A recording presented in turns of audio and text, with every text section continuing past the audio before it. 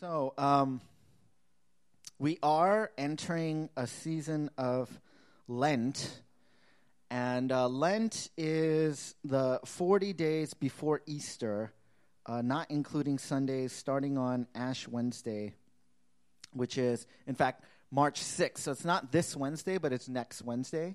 But we actually wanted to get a jump on this series because of some of the things that we'll be talking about today. And I actually wanted to open up just by showing you guys this this kind of diagram here. The thing is not up here. Yeah, thank you. I'm gonna need you guys' help. So this is what's called an urgent important matrix. So you may have heard of this before. You may have seen this. It was kind of popularized by a guy named Stephen Covey who wrote the book 7 Habits of Highly Successful People. But it's actually originally from Dwight Eisenhower. You know, if you guys know who that is, he was president, right? And so he had a very successful kind of military and presidential career, and he used, in fact, this matrix. And what he did was, he didn't use these exact terms, but Stephen Covey kind of redid it to make it like this.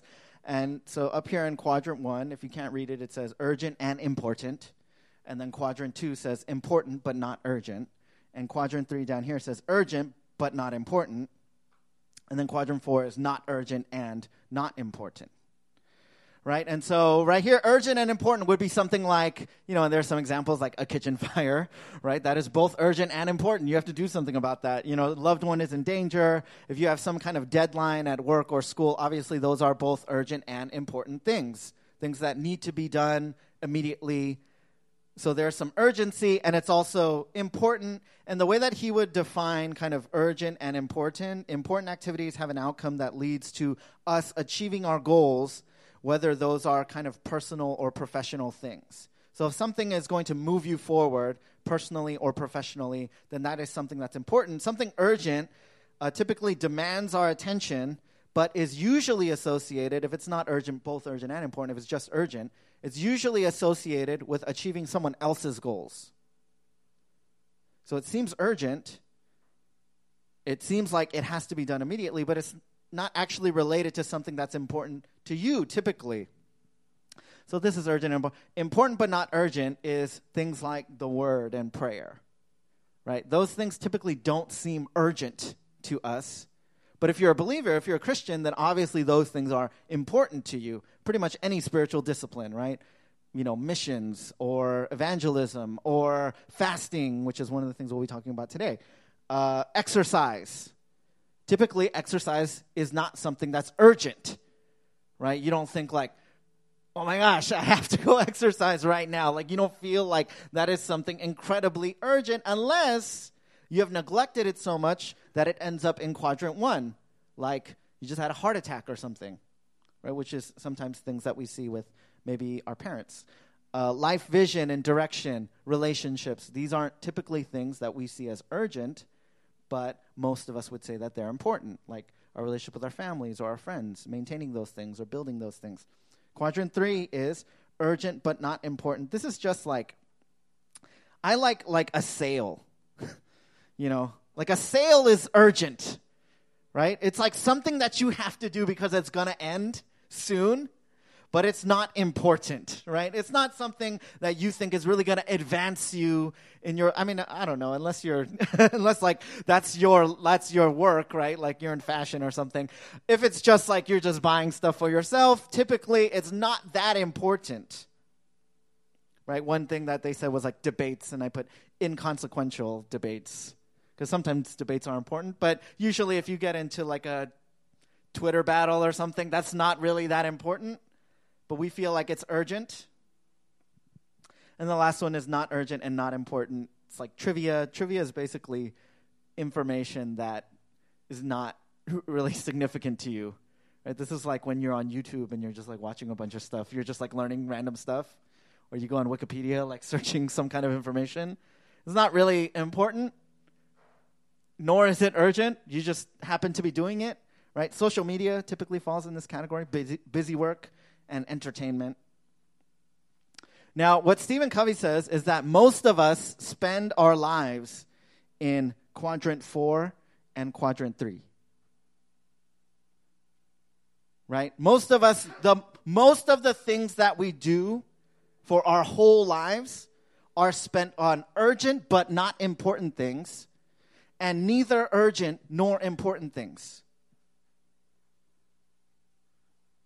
And I would encourage you, don't do it now, but maybe you can go through this and think about the things that you spend most of your time doing. Are they things that you would consider in a vacuum important to you, to your personal development, to your professional development, to your relationships, to you growing essentially as a person, if you're a Christian, then as a disciple of Jesus, growing in that vision, growing in that discipleship? Or is it mostly putting out fires, so to speak, not literal fires, because that would be quadrant 1, but just things are happening, people are demanding your attention, they're asking you for favors, they're telling you to do things, and that's what we end up spending most of our lives doing, if not watching stuff on Netflix and playing games on our phones. It's quadrant 3 and 4. Now,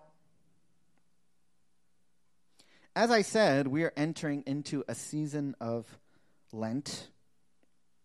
That word it comes from the Old English word, which just means, it's lengthen, but really it's like lengthen, which simply it's like a way to reference spring, the season of spring when days lengthen.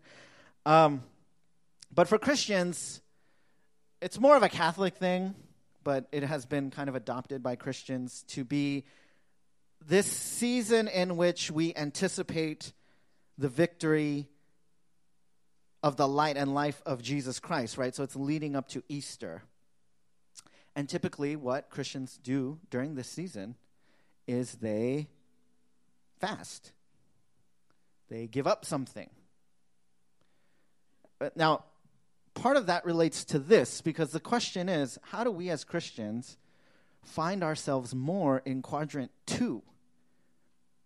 Spending our lives on that which is important, on that which actually means something to us. Now, throughout this series, we'll talk about kind of what Lent is and what Lent means and how we can step into this season of Lent with an understanding of how we can deepen in our intimacy with Jesus. Today, kind of initially, just to talk about that, we are going to talk about fasting. What fasting really is, why we do it and how we can step into it. And I'm doing this week before we get to Lent, which is next Wednesday, not this upcoming Wednesday, but the following Wednesday, so that you might be able to consider stepping into Lent and giving up something to deepen in your relationship with Jesus. But we'll get to that later. If you guys have your Bibles, let's go ahead and open them up to Matthew chapter 4. Matthew chapter 4, and we're just going to read verses 1 to 4. And we'll look at some other passages today, but we'll start here. Once again, that's Matthew chapter 4, verses 1 through 4. If you don't have your Bible, you can look up at the screen. And this is God's word, and it says, "Then Jesus was led up by the Spirit into the wilderness to be tempted by the devil. And after fasting 40 days and 40 nights, he was hungry. And the tempter came and said to him, 'If you are the Son of God, command these stones to become loaves of bread.' But he answered, 'It is written, man shall not live by bread alone, but by every word that comes from the mouth of God.'"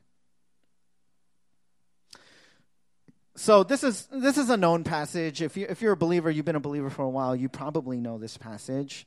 It's the story of Jesus prior to his ministry, after his baptism.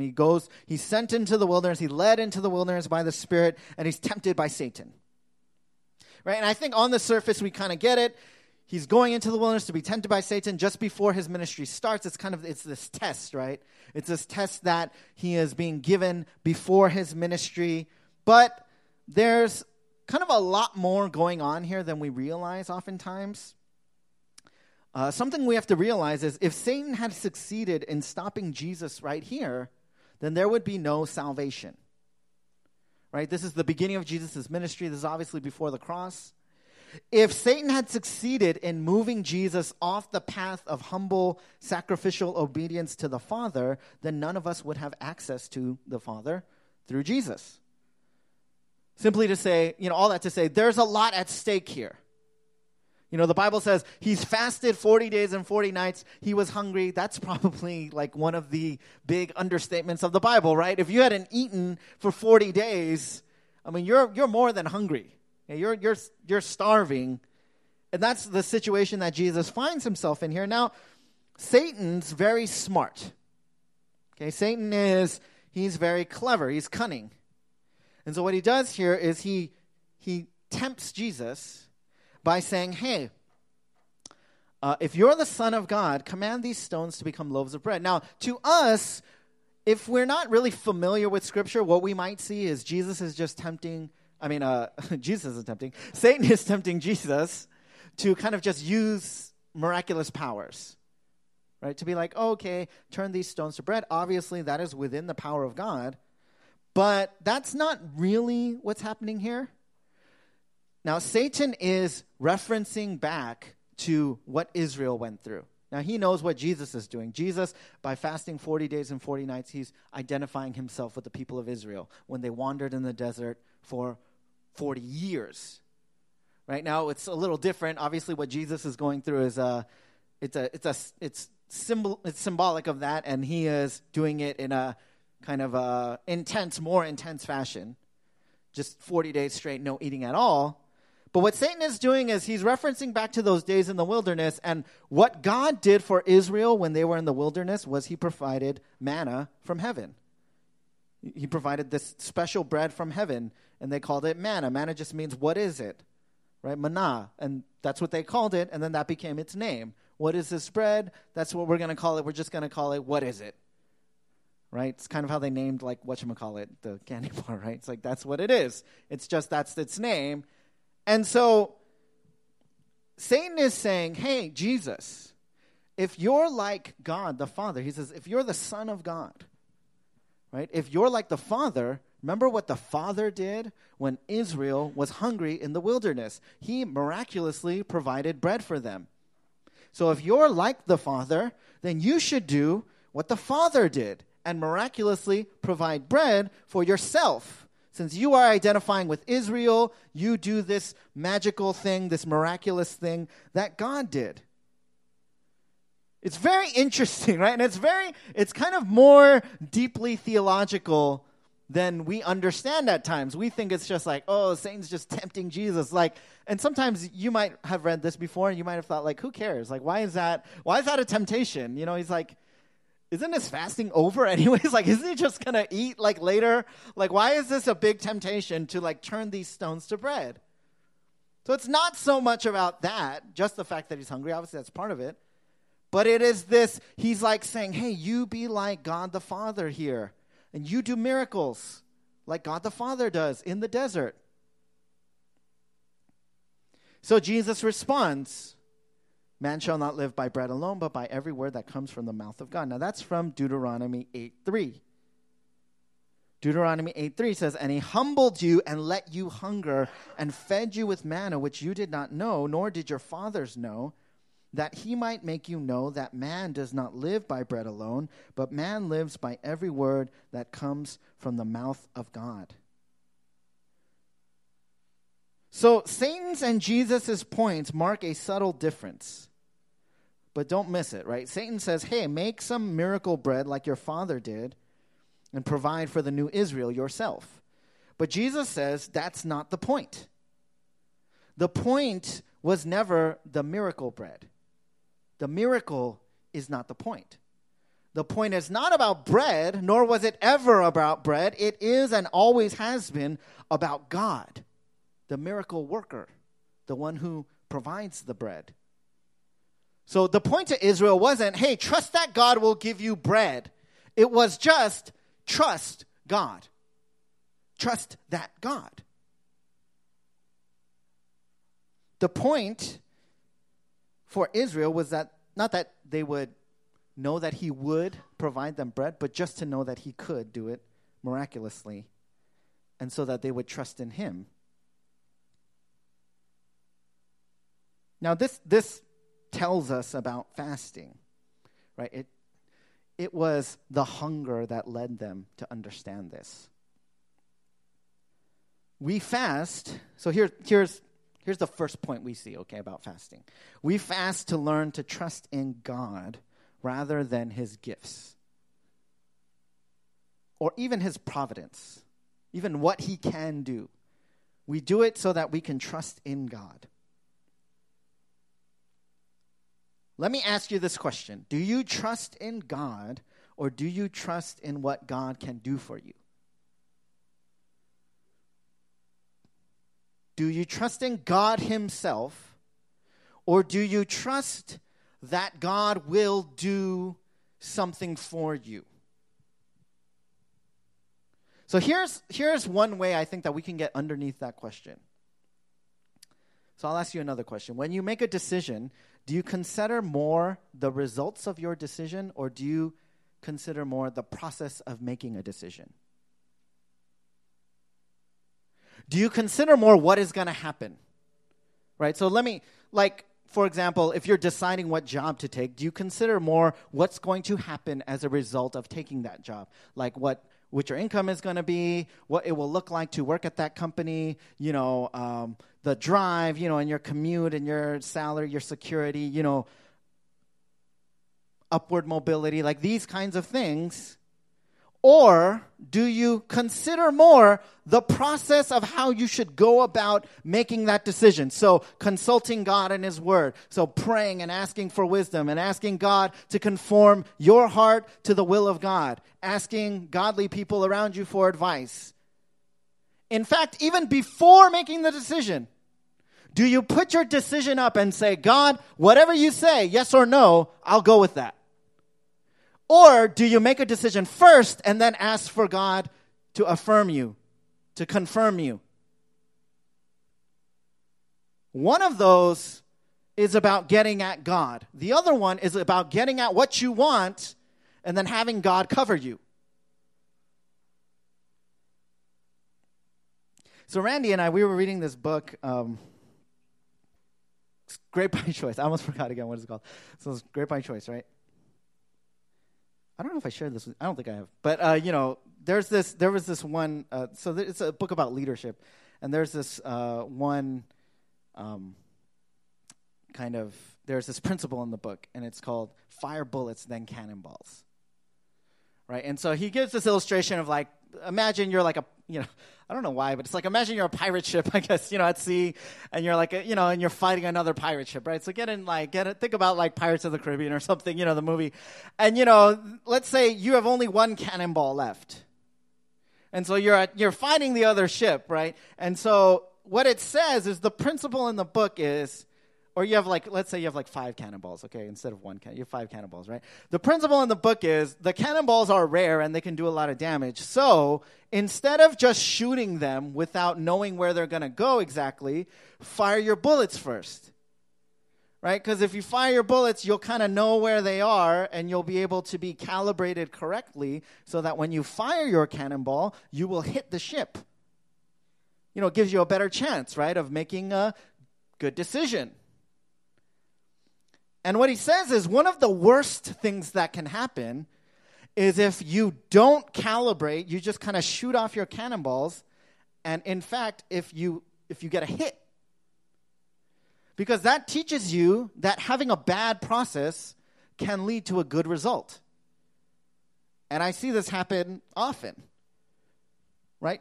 People make decisions, and all they think about is what's going to happen. And sometimes, even a bad decision results in something good happening.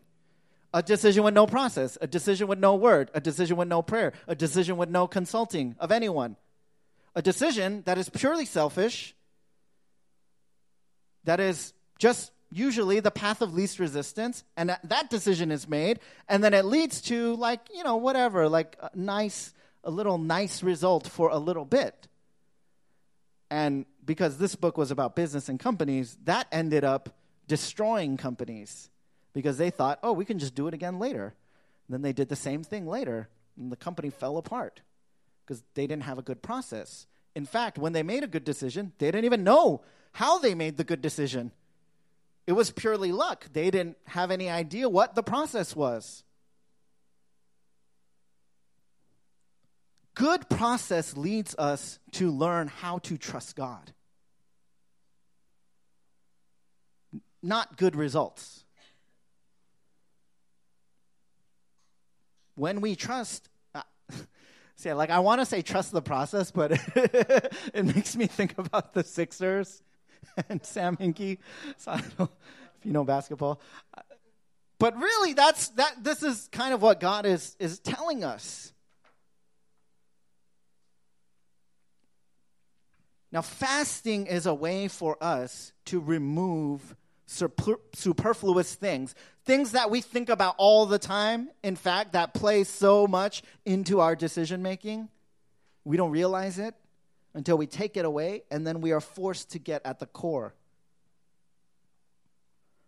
And we are forced to trust in God himself, to learn how to do that, to learn to say, you know what, I don't even know where the bread is coming from. I don't even know how this is happening. I'm just going to trust God because he's the one who's providing it. So fasting is a way for us to learn to trust in God himself rather than what he can do. That's our first point. Here's our second point. We fast so that our hunger for God's presence might be awakened. We fast so that our hunger for God's presence might be awakened. Here's what fasting is not.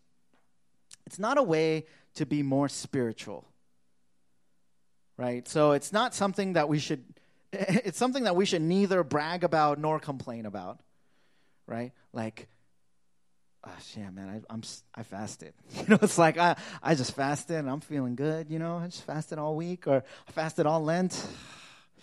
Nor is it something we should complain about, right? Like everyone's out to eat and you're like, oh, no, I can't. I really wish that I could, but I cannot.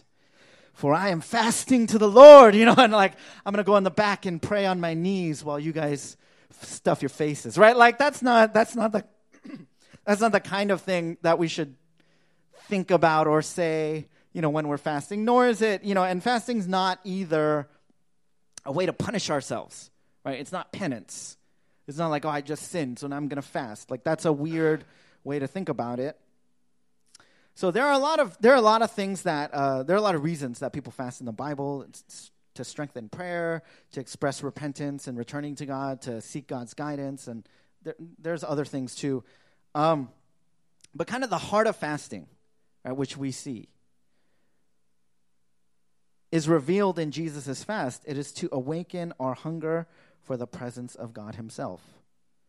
I want to look at this passage in Deuteronomy 8:11-17. It says this, "Take care lest you forget the Lord your God by not keeping his commandments and his rules and his statutes, which I command you today. Lest when you have eaten and are full and have built good houses and live in them, and when your herds and flocks multiply and your silver and gold is multiplied and all that you have is multiplied, then your heart be lifted up and you forget the Lord your God who brought you out of the land of Egypt, out of the house of slavery, who led you through the great and terrifying wilderness with its fiery serpents and scorpions and thirsty ground where there was no water, who brought you water out of the flinty rock, who fed you in the wilderness with manna that your fathers did not know, that he might humble you and test you to do you good in the end. Beware lest you say in your heart, my power and the might of my hand have gotten me this wealth." So here's what he's saying. Why is this fasting, why is this periodic denying of ourselves necessary to awaken this hunger for God? He's saying, be careful, because what happens is when you have stuff, right, when you've eaten and are full, when you've built houses and live in them, when you got herds and flocks, when your gold and silver is multiplied, be careful, because what happens when that happens is you might look up and you might forget God. You might say, I've done this. You might look at yourself and say, oh, my life's pretty good and I'm doing pretty well and I'm doing a good job. And you'll forget that God is the one who pulled you up out of slavery. And he says the slavery of Egypt. Now, if you're a believer, you know what it's like to have been in slavery and to be on the other side now, to have been a slave to sin, to be completely unable to do anything about sin, whether to stop it, whether to confess it, whether to do anything but be ashamed by it and to be conquered by it. And so this is from the same, passage that Jesus is initially quoting, right? What we see in fasting is that physical comfort can be a barrier to spiritual hunger. When we are physically full, when we have plenty, that's often when we forget God. Now, a need, a truly essential need is something, and I've said this before, but a truly essential need is something that you know you need without knowing it exists. Right? Something that you actually need. You know that you need whether you know it exists or not, right? What I mean by that is like a baby knows that it needs food, whether it knows that food exists or not. And the same with you. Like, if you didn't have air, you would know that you needed air. If you didn't have water, you would know that you needed water. If you didn't have food, you would know that you needed food, even if you didn't know what food was. Because your body would tell you. You would be hungry. You would be thirsty. You would be gasping for air. That's a need. A phone is not a need, right? Because before phones existed, nobody knew that they needed one. A car is not a need, even in California, right? Because you would be living without one if you didn't have one. Like, you would still be alive, and there would be nothing visceral in you that would tell you, oh, this is absolutely a need that I have. Those are wants. And they're conveniences, and they're things that we use, they're tools, things that we use, but they are not needs. So I never used this word until I had kids. But it's the word hangry, right? Because I always thought that it was kind of a weird word. And, I just didn't feel that it was essential to my life. And then I had kids, and I was like, this is the only word that describes the nature of my children right now. Like, they are hangry. It's like every time they're hungry, they're hangry. They're never hungry, in fact. They're only ever hangry. And it was so interesting, right? Because I realized that it didn't matter what else was happening when they're hungry. Right? Like we could be on vacation. We could be at the beach. Like, we could be at Disneyland. It doesn't matter. Like, we could be at the happiest place on earth, and we're doing something, that they exactly want to do. And then hunger hits, and it's like, doesn't matter. They're not happy. They're just unhappy. Whatever else is, I could give them anything else that they want. But when they want food, like when they need food, food is the only thing that is going to satisfy them. And, we're the same way, right? Like, you're the same way. Some of you guys get a little hangry sometimes. It's like there can be something really happy can be happening. There can be anything going on. But if you're hungry, then that's the thing you're thinking about, right? And you may have anxiety in your life. Like, imagine something that would preoccupy you. There's some deadline coming up at work. There's something, like you have an interview coming up, or, something at school, like something, whatever, right? And that might be something that normally, let's say it's a few days away. That would be something that normally occupies your thoughts a lot. But if we took food away from you for like 3 days, you wouldn't be as preoccupied with that thing, right? You'd be thinking about food. Now, the same is true in a spiritual sense. And in fact, I've seen it. I've experienced it. You can have everything right going in your life and not be satisfied spiritually, and you will not be happy. You will not be satisfied ultimately. Because you could have food, and you can have, a good income and a good job and a good family, and you can have, a partner, and you can have just everything that you thought you ever wanted, and you could still not be happy. Fasting reminds us that to hunger for God, right, to be aware of your state of hungriness for God is better than to be full of the delicacies of the world. To be wanting of God, to be wanting for more of God is better than to have the best of what the world has to offer.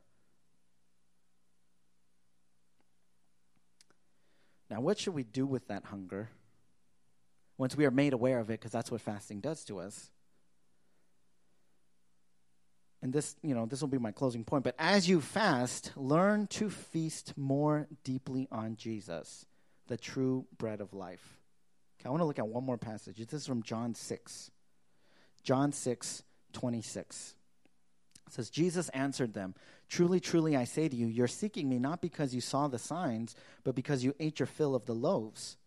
Do not labor for the food that perishes, but for the food that endures to eternal life, which the Son of Man will give to you. For on him God the Father has set his seal."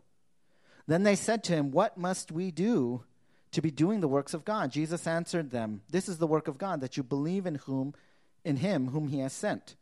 So they said to him, What sign do you do that we may see and believe you? What work do you perform? Our fathers ate the manna in the wilderness, as it is written, he gave them bread from heaven to eat. So again, it's going back to that, right? They're having this conversation about bread, and Jesus is saying, don't labor for the food that perishes, but for the food that endures to eternal life. And now they're asking him, they're saying, okay, then what's the work you're going to do? What's the sign? God the Father gave the Israelites bread in the wilderness. So what's the sign that you're going to do? Verse 32, Jesus then said to them, "Truly, truly, I say to you, it was not Moses who gave you the bread from heaven, but my Father gives you the true bread from heaven. For the bread of God is he who comes down from heaven and gives life to the world." And they said to him, "Sir, give us this bread always." And Jesus said to them, "I am the bread of life. Whoever comes to me shall not hunger, and whoever believes in me shall never thirst." So Jesus again references this same teaching, right, about the Israelites in the wilderness, and he follows it up by saying, "I'm the bread of life." Like, do you understand that manna wasn't the true bread? That wasn't the true sign of God providing for his people. The true sign of God providing for his people is me. I'm the one. Jesus is identifying himself with the people of Israel. He's going through his own Israel experience in the wilderness. It's not quite the same. But it's different also in this sense. Israel failed. And where Israel failed, Jesus will succeed. Deuteronomy 18:15 says, "The Lord your God will raise up for you a prophet like me from among you, from your brothers. It is to him you shall listen." This is Moses, and he's saying, what's going to happen is there's going to be someone later on like me. Someone who's going to come. It's going to be like Moses, like Joshua, like the one who delivered the law, like the one who took the Israelites into the promised land, the true bread that comes down from heaven. And that's what Jesus is saying. He's saying, I'm the true bread. I'm the true word. As we enter into his self-revelation, we're being drawn into relationship with him. And that's why Jesus says, man doesn't live on bread alone, not physical bread alone, but on every word that comes out of the mouth of God, because that reveals Jesus. And Jesus says to Satan, that's my portion. That's what I care about. That's all I need. So the point of fasting is to learn to trust God more than what he can do to sharpen our hunger for his presence so that we can be free to feed on him. Now, Lent's coming up, so I want you to consider fasting. Now, I'm going to say a bunch of things, okay, I'm going to say a bunch of practical things that you can think about this week. So it's not this week, but you could think about it, and you could pray about it, and you can consider it for next week. And it won't even start next week, Sunday. It'll start on Wednesday. That's when it starts, right? I would say these things, okay? Well, here's just some suggestions, practical, right? 1, don't fast on Sundays, okay? Lent actually is 40 days before Easter, excluding Sundays. It doesn't count Sundays. And the reason is Sunday is supposed to be like a mini celebration. It's supposed to be like a mini Easter every Sunday.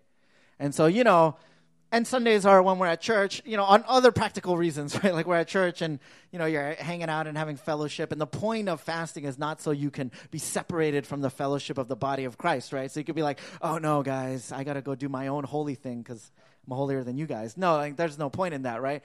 It's like, so just don't do it on Sunday. 2, okay? Here's something you can do. Commit 7 minutes a day to God.